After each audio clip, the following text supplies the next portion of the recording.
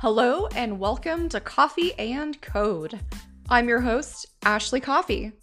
Coffee and Code is your weekly rundown for the latest top tech news from around the world delivered every Wednesday. On this show, you'll find a mix of the latest news in the tech world, including privacy, infosec, startups, and more, including interviews with experts, innovators, and practical everyday tech tips to level up your life.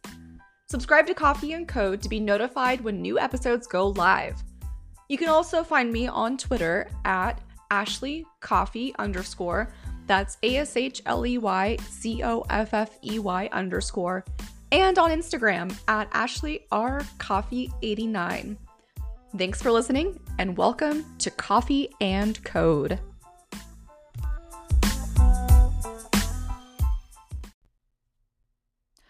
Today, I'll be covering a recent social engineering scam where GoDaddy employees were used in attacks on multiple cryptocurrency services, Google's plans to build a new fiber optic network that would connect the historical enemies Saudi Arabia and Israel and open a new corridor for internet traffic.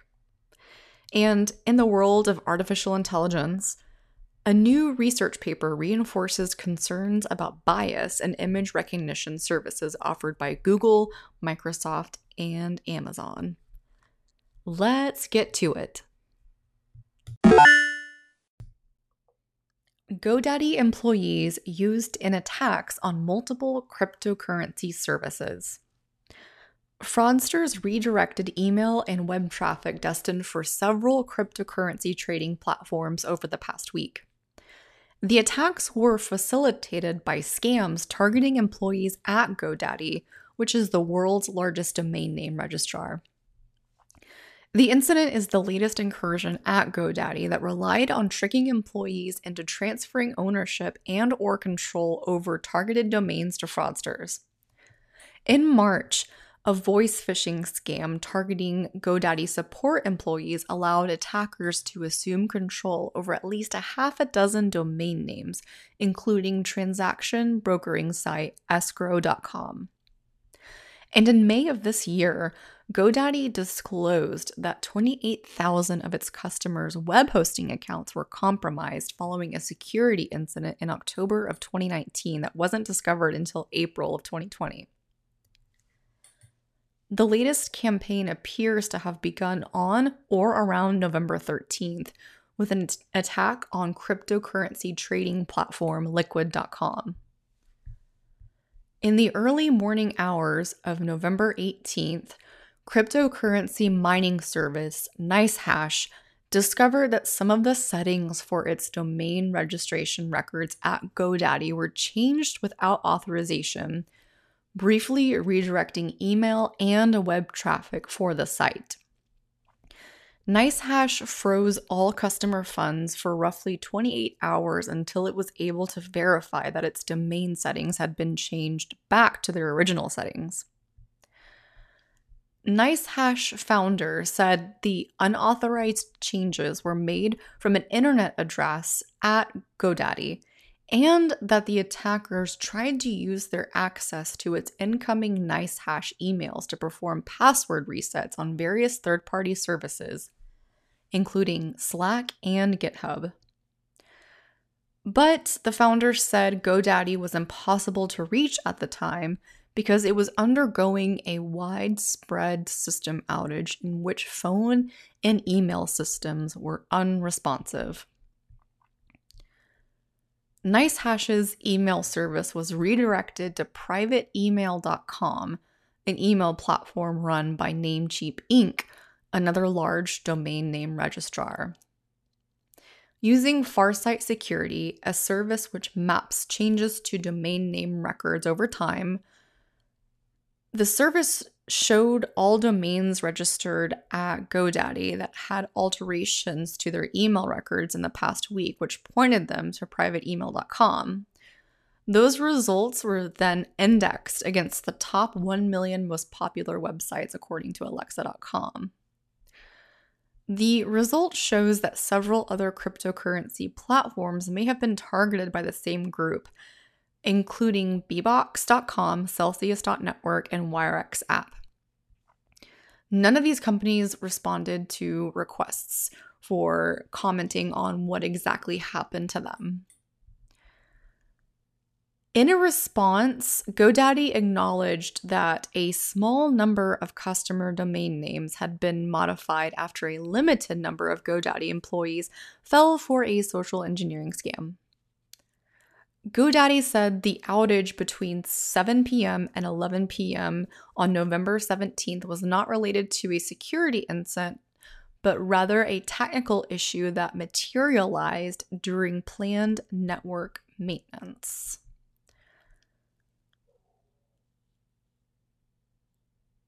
What's more, the attack on escrow.com redirected the site to an internet address in Malaysia that hosted fewer than a dozen other domains, including the phishing website servicenow-godaddy.com. This suggests the hackers/attackers behind the March incident, and possibly this latest one, succeeded by calling GoDaddy employees and convincing them to use their employee credentials at a fraudulent GoDaddy login page. In August of 2020, a security firm warned about a marked increase in large corporations being targeted in sophisticated voice phishing scams, or vishing scams, VISHING. Experts say the success of these scams has been aided greatly by many employees working remotely thanks to the COVID pandemic. A typical vishing scam begins with a series of phone calls to employees working remotely at a targeted organization. The phishers often will explain that they're calling from the employer's IT department to help troubleshoot issues with the company's email or VPN technology. The goal here is to convince the target either to divulge their credentials over the phone or to input them manually at a website set up by the attackers that mimics the organization's corporate email or VPN portal. On July 15th of this year, a number of high-profile Twitter accounts were used to tweet out a Bitcoin scam that earned more than $100,000 in a few hours. According to Twitter, that attack succeeded because the perpetrators were able to social engineer several Twitter employees over the phone into giving away access to internal Twitter tools. An alert issued jointly by the FBI and the Cybersecurity and Infrastructure Security Agency says the perpetrators of these vishing attacks compiled dossiers on employees at their targeted companies using mass scraping of public profiles on social media platforms, recruiter and marketing tools, publicly available background check services, and open source search. The FBI and the CISA advisory includes a number of suggestions that companies can implement to help mitigate the threat from vishing attacks, which include restricting VPN connections to managed devices only, using mechanisms like hardware checks or installed certificates so user input alone is not enough to access the corporate VPN, restricting VPN access hours where applicable to mitigate access outside of the allowed times, employ domain monitoring to track the creation of or changes to corporate brand name domains, actively scan and monitor web applications for unauthorized access, modification, and anomalous activities, employ the principle of least privilege and implement software restrictions, policies, or other controls, monitor authorized user access and usage, consider using a formalized authentication process for employee-to-employee communications made over the public telephone network, where a second factor is used to authenticate the phone call before sensitive information can be discussed. Improved two-factor authentication and OTP messaging to reduce confusion about employee authentication attempts. Verify web links do not have misspellings or contain the wrong domain. Bookmark the correct corporate VPN URL and do not visit alternative URLs on the sole basis of an inbound phone call. Be suspicious of unsolicited phone calls, visits, or email messages from unknown people coming and claiming to be from a legitimate organization. Don't provide personal information or information about your organization, including its structure or networks, unless you are 100% certain of a person's identity and authority to have that information. And if possible, try to verify the caller's identity directly with the company. If you receive a phishing call, document the phone number of the caller as well as the domain that the actor tried to send you to and relay this information to law enforcement. Limit the amount of personal information you post on social networking sites. I cannot emphasize this enough. The internet truly is a public resource. Only post information you are comfortable with anyone seeing. And lastly, evaluate your settings. Sites may change their options periodically, so review your security and privacy settings regularly to make sure that your choices are still appropriate. Google plans fiber optic network to connect via Saudi Arabia and Israel for the first time.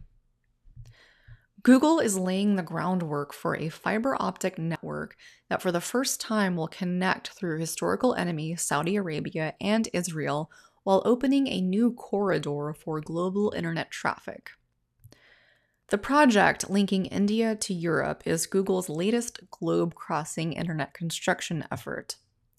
The Alphabet Inc. subsidiary is vying with Facebook Inc. to build more network capacity to support its surging user demand for videos, search results, and other products. Expanded connectivity between Europe and India would also help Google roll out data centers globally and catch up to rivals Microsoft and Amazon in the business of on-demand cloud computing. Google, which names most of its internet cables after scientists, has dubbed the new route Blue Raman after Indian physicist Chandrasekhara Venkata Raman. A submarine cable project the length of Blue Raman at more than 5,000 miles would typically cost up to $400 million. Google is expected to turn to telecom company partners to help fund the project, including Oman Telecommunications and Telecom Italia, which are helping finance the route. Those partners and others will help fund the cable's construction while sharing its fiber optic infrastructure. Those familiar with Google's Blue Raman project cautioned that it still might not materialize. Because it crosses borders, the project will require agreements with several regulators, and one setback could force Google to redesign the route. For example, Google's consortium still lacks the go-ahead it needs from Saudi government authorities to connect the Blue Raman project. The tech giant wants to open a new route to alleviate internet congestion through Egypt.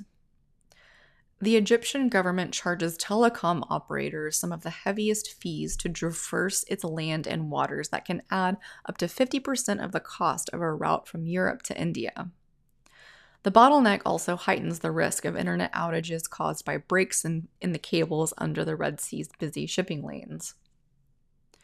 The route is likely to be made up of a submarine cable between India and Saudi Arabia with links to neighboring countries like Oman. It would cross overland through Jordan and Israel, likely via current fiber optic infrastructure. From there, Google is helping lay another undersea cable that will travel across the Mediterranean to Europe. Google isn't the only one working on such connections. US-based Centurion Corp is planning a competing set of cables called the Trans-Europe-Asia System that would pass from Europe through Israel before heading on to India. Centurion chief executive Greg Verisco said telecom operators are searching globally for alternative routes. And quote, recent politics in the region is certainly in favor of what we're doing, end quote. Facebook is focused on its To Africa project, a 23,000-mile network designed to provide more capacity than all of Africa's existing submarine cables combined. That system is expected to traverse Egypt to Europe, but could also link with Saudi Arabia and other Mideast countries. The cables could still fall foul of regional politics. Israel and Iran built an oil pipeline on Israeli soil in the 1960s to ship Iranian oil to Europe rather than use Egypt's Suez Canal. But after the rise of the Islamic Republic in Iran in 1979, the pipeline largely lay dormant as Israel and Tehran became enemies. Recent politics could signal a new beginning for the pipeline. Its Israeli operator last month said it signed a preliminary deal with a UAE company to transport oil along the route.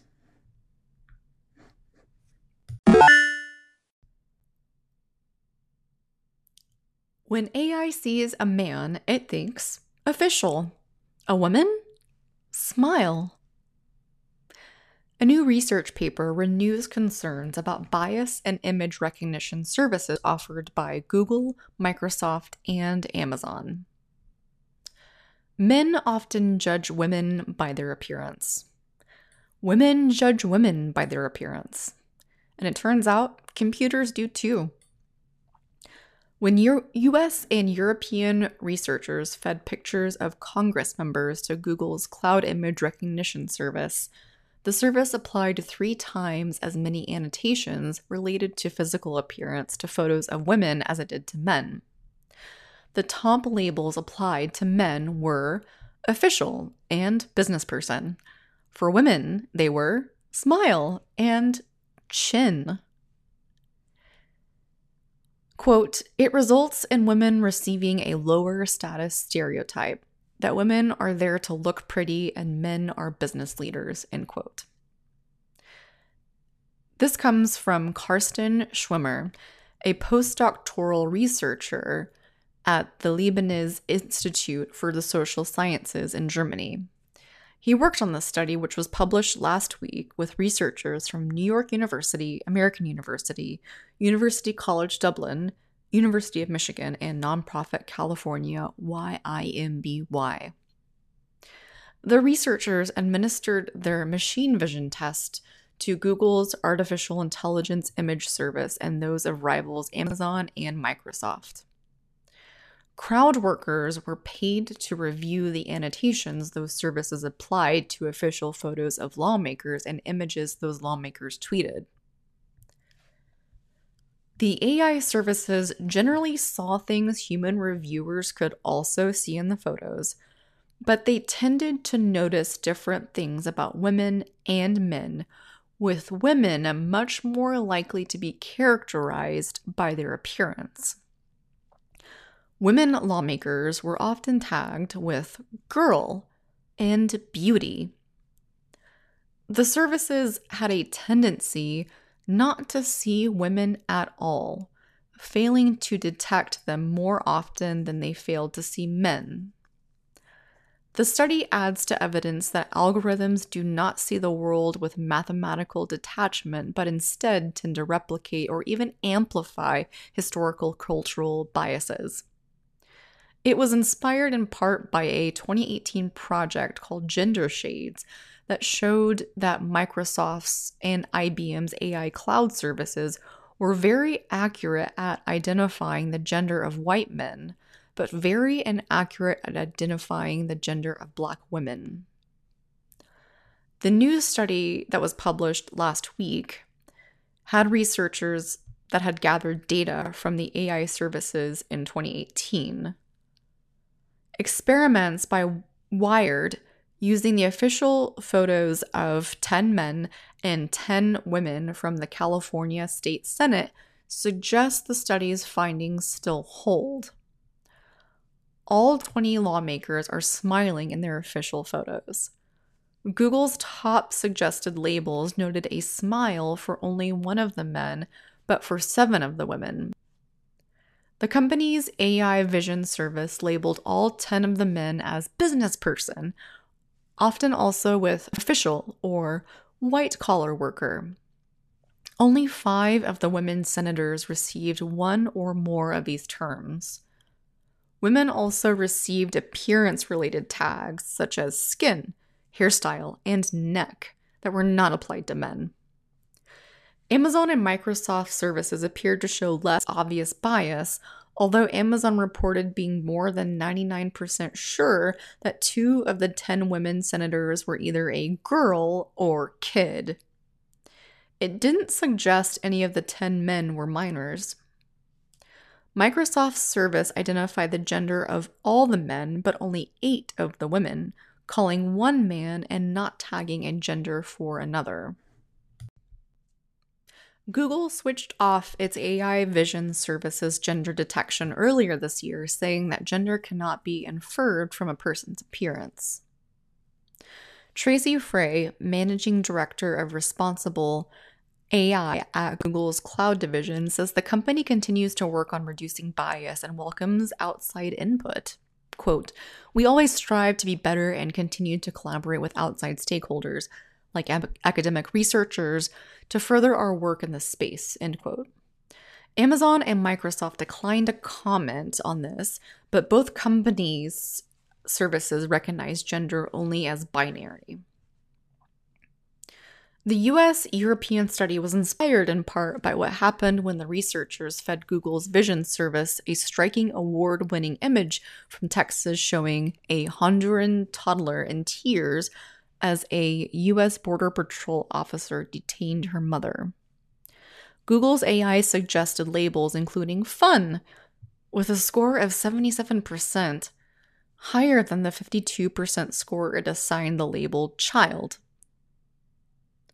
Schwimmer and his colleagues began playing with Google's service in hopes it could help them measure patterns in how people use images to talk about politics online. What he subsequently helped uncover about gender bias in the image services has convinced him that technology isn't ready to be used by researchers that way, and that companies using such services could suffer unsavory consequences. Quote, "You could get a completely false image of reality," end quote. A company that used a skewed AI service to organize a large photo collection might inadvertently end up obscuring women business people, indexing them instead by their smiles. Prior research has found that prominent datasets of labeled photos used to train vision algorithms showed significant gender biases. For example, showing women cooking and men shooting.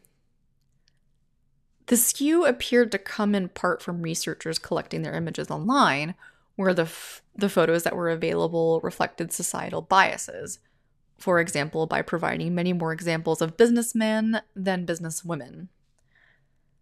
Machine learning software trained on those datasets was found to amplify the bias in the underlying photo collections. Schwimmer believes biased training data may explain the bias the new study found in the tech giant's AI services, but it's impossible to know without full access to these systems. Diagnosing and fixing shortcomings and biases in AI systems has become a hot research topic in the recent years. The way humans can instantly absorb subtle context in an image, while AI software is narrowly focused on patterns of pixels, creates much potential for misunderstanding. The problem has become more pressing as algorithms get better at processing images. One approach to the problem is to work on improving the training data that can be the root cause of biased machine learning systems. When the researchers applied the tool to the OpenImages collection of 9 million photos maintained by Google, they found that men were more often tagged in outdoor scenes and sports fields than women. And men tagged with sports uniform were mostly outdoors playing sports like baseball, while women were indoors playing basketball or in a swimsuit. Google and its competitors in AI are themselves major contributors to research on fairness and bias in AI. That includes working on the idea of creating standardized ways to communicate the limitations and contents of AI software and datasets to developers, something like an AI nutrition label. Google has developed a format called model cards and published cards for the face and object detection components of its Cloud Vision service. One claims Google's face detector works more or less the same for different genders, but doesn't mention other possible forms that AI gender bias might take. Really interesting stuff here. I've been following bias in AI for quite a while, and it's interesting how the training data can really set the tone for the outcomes of these research projects. It's time for your weekly tech tip. This tech tip is going to be for all the iPhone users out there, and it is centered around setting up time limits for specific apps that you use. And for this example, I'm going to use social media apps. If you haven't seen the documentary The Social Dilemma on Netflix, apps are specifically and psychologically designed to keep us entranced and scrolling and scrolling and scrolling. So this little feature that's built into your phone can actually set up time limits for you and prevent you from mindlessly scrolling. To set up this feature, you're going to select Settings, and then you're going to navigate to Screen Time. And from here, you can see a daily average breakdown of how much time you're spending on your phone per day. You can actually get pretty granular on this as well and break it down by what apps you're spending the most time in that are social media apps, entertainment apps, or productivity and finance. And it will actually specifically break down how much time you're spending in each app per day and which apps are most used. Another really cool feature that is in this little specific area is it's called pickups. So it'll tell you how many times you pick up your phone per day and at what point your first pickup occurred at that specific day. So going back to setting up these limits, you'll choose app limits and you'll choose add a limit.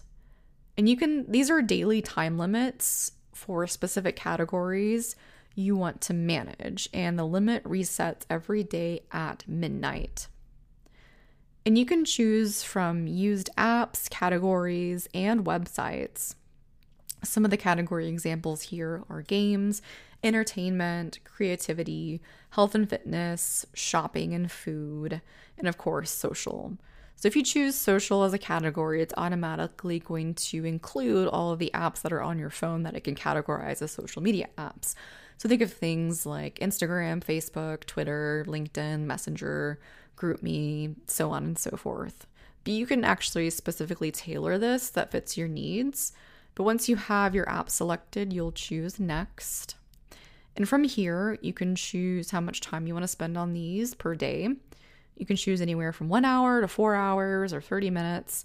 And what's great about this is you can actually customize your days. So if you want to set up a longer time limit on the weekends and a little bit of a stricter time limit during the week, you can do that.